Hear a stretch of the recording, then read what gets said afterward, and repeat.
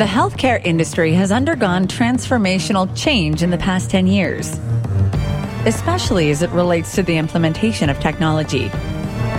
Even so, there's much more to do, and many companies are out there doing it, but you don't know about them. At Intrepid Healthcare, our podcast will bring you the crazy ones, the rebels, the troublemakers, the ones who see things differently.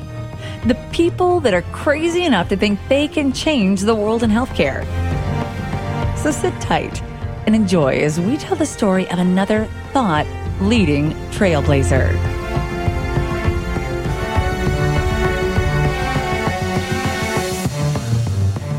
Welcome back to Intrepid Healthcare. I'm your host, Joe Lavelle, and I'm really looking forward to our conversation today with another telemedicine innovator that is expanding her reach with technology.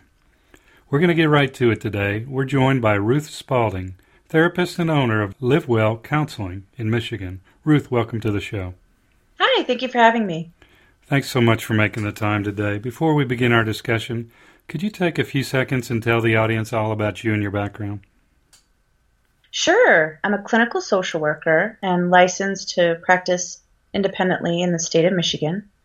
I earned my Master of Social Work degree from the University of Michigan, and I have been practicing for about 5 years now. I founded Live Well Counseling earlier this year, and so I just opened my private practice.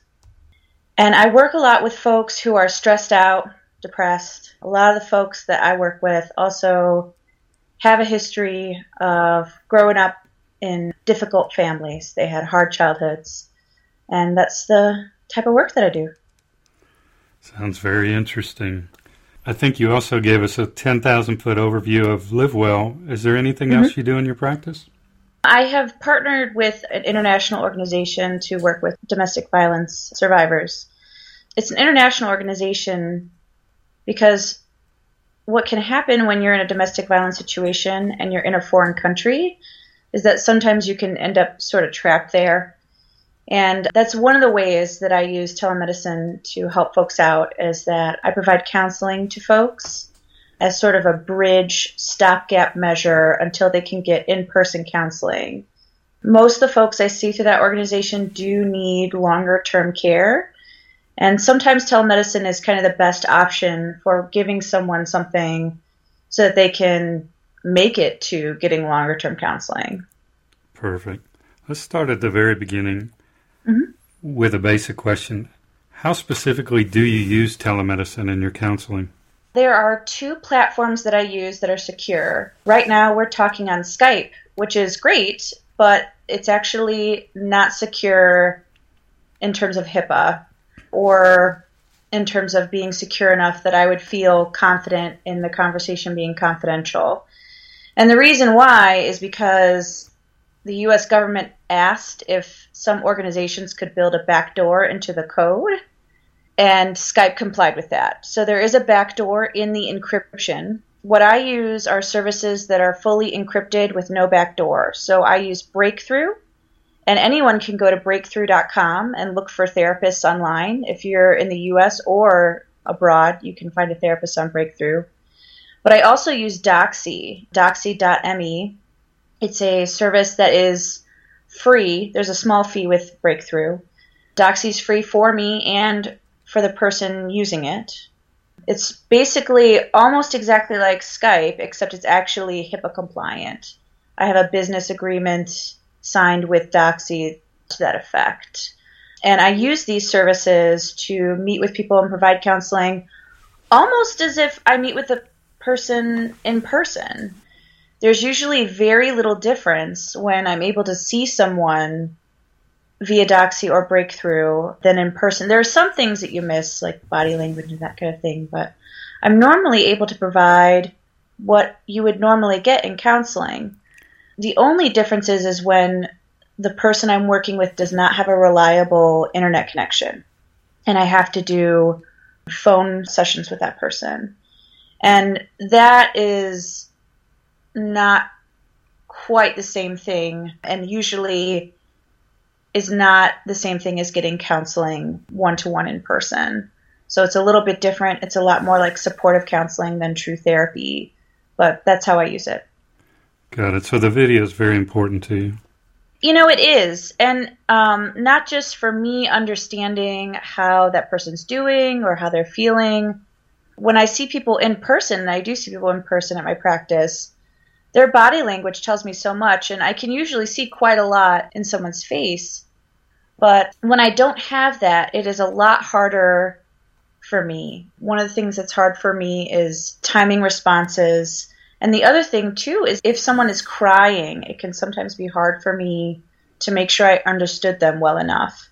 Sometimes people need to really cry and sob it out, but sometimes that also can affect their enunciation and can make it sometimes harder to understand. But if I can see them, I can fill in the gaps much easier.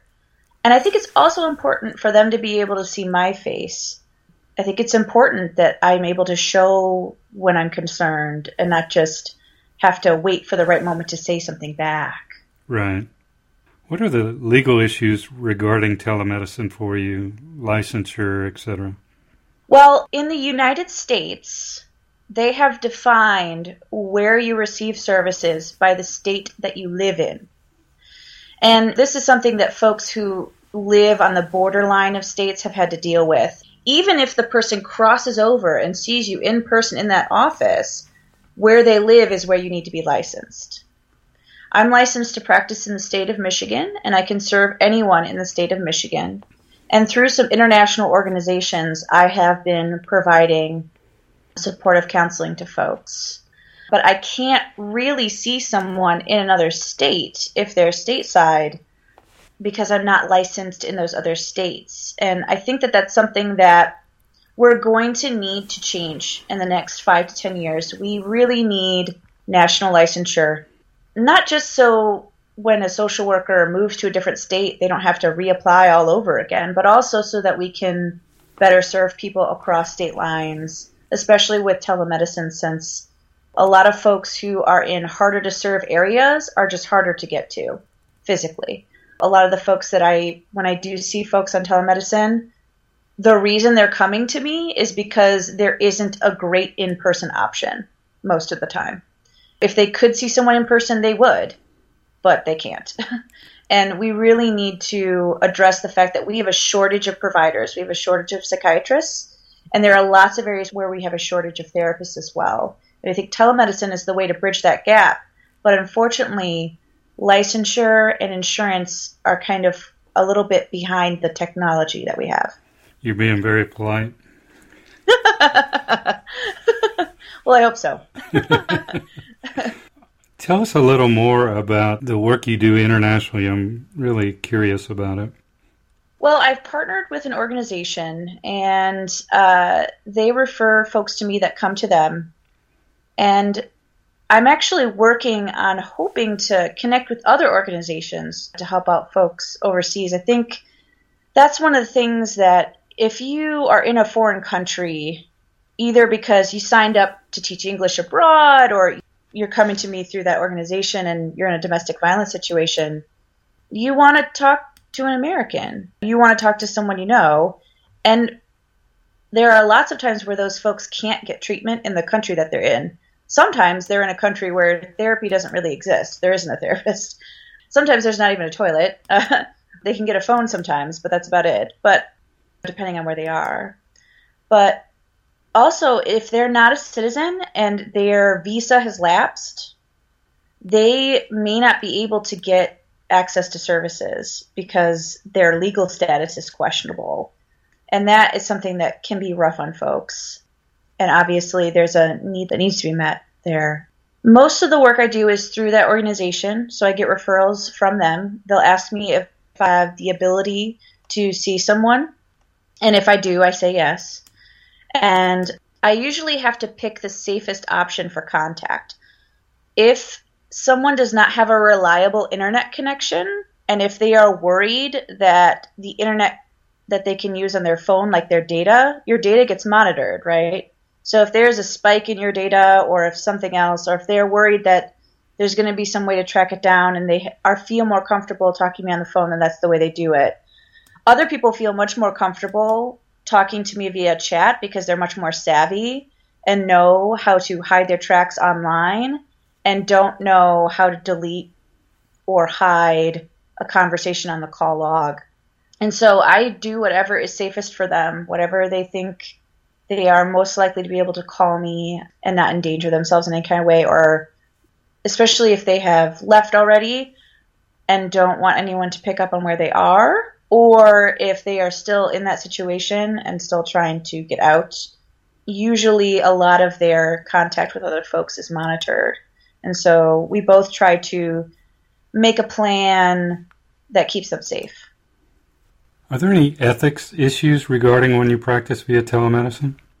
Yes, there are. First of all, can I actually meet this person's need with telemedicine? That is the thing that I have to ask myself every time I take someone on. When you meet with someone in person and you know the local resources in an area, it is much easier to meet their needs if a crisis comes up for them. If they need to go to the ER, you can send them to the ER. If they need an increase in their medications, you can very quickly get in contact with a doctor. If there's a 12-hour difference, if you're working with someone internationally, first of all, if there's a 12-hour difference between you and that person, logistically contacting any of their other providers becomes much more difficult. Second of all, you're not usually familiar with the resources in the area. And this is why I like to partner with an organization to help folks overseas. That organization, they are assigned a case manager who is taking care of their needs, and I can update that person. Hey, this person is clearly worse than their baseline. We need to make sure that they have these resources because things are getting worse for them. And I can meet that person's need because I am partnered with that organization. So the referrals I get through them, I feel great working with those people because I know that I can meet their need. Now, if someone is frequently in the hospital due to suicide attempts and there are providers in the area that they could see, that would be one of those times where I would wonder, can I really meet their need? Because it sounds like they are at very high risk. It sounds like they are likely to have to go back to the hospital soon and need much more coordination than I can provide. Is the person using online therapy to say that they're getting therapy and not addressing their issues, like for agoraphobia, for example? It's a great stepping stone for someone. If they really can't get out of the house but know they need help, they could get therapy from the comfort of their own home with the goal of increasing their time outside of the home and maybe going to see a provider in their area. If I keep that person as a telemedicine client for over a year, am I really doing them any favors? I think that would be an unethical practice. However, there are lots of reasons that people would need to use that convenience. One of the other things with telemedicine is some of the folks I see are caregivers. So they have an elderly parent at home or a small kid with special needs. And they can't drive an hour to an appointment, especially I'm in rural northern Michigan. So most people are willing to drive an hour, maybe sometimes even 2 for an appointment. But if you have someone at home that you need to take care of, can you really get them through a very long car ride, an hour-long appointment, and then get them home? Or do you risk it and leave them at home? That kind of thing. I'm happy to serve folks who have that kind of situation going on because obviously they have someone that they need to take care of and aren't just using the distance of telemedicine as a crutch to further their problem, which would be the case with an agoraphobic patient who just isn't making progress in terms of going out more. And I don't think you could ethically keep an agoraphobic patient on long term, since they would clearly be using that as a way to kind of enable the problematic symptoms that they have. So those are the ethical issues you really have to consider when you're taking someone on. Can you really meet their need? Can you actually help them with the problem that they have? Or is telemedicine maybe enabling an issue? And are you going to be able to take care of them if things get worse? And that's why I think partnering with an organization is the most helpful. Got it. I'm going to lob you a softball here because I think I know the answer, but does telemedicine work? Is it really effective for therapy? Oh, yes. Yes, that is a softball. Thanks. Yes, it works. The most important thing is that the rapport that you establish with someone is the most important. I've had plenty of folks see gains in pretty short period of time with telemedicine, roughly on the same schedule as the folks I see in person. I don't really see a difference. It would be interesting if we could actually study in terms of how quickly people get better versus one or the other. I mean, there are some studies that show they're just as effective. I don't think they looked at frequency or time, but yeah, all my clients get better, regardless of whether or not they see me in person or via the internet, and I'm very grateful for that. I think that more people who have used telemedicine should be coming out. It would be nice if there wasn't such a stigma for getting treatment, that folks could say that they use that. Because there are lots of providers who are willing to talk about the efficacy of telemedicine, and telemedicine is booming. I mean, that's why you're talking to me, right? It's the next big thing. And lots of providers know that this is effective and a great way to reach people who normally wouldn't get care. And I think that folks who have had it, there's going to start to be a critical mass of folks, and it's going to become very clear and just generally widely accepted that this is effective, just like we saw with in-person therapy, right? So it used to be this weird thing that was pretty stigmatized, and now it's more and more normal for people to go see a therapist in person. And I think it's just going to be the same thing. It's going to be more and more normal to see a therapist on your tablet or on your phone, and it's just going to be accepted as what you do. I agree with you. I had another interview today. The gentleman's name was Dr. Roy Schoenberg, the CEO of American Well. And these two quotes can work toward the pessimism I displayed earlier when I said you were being nice.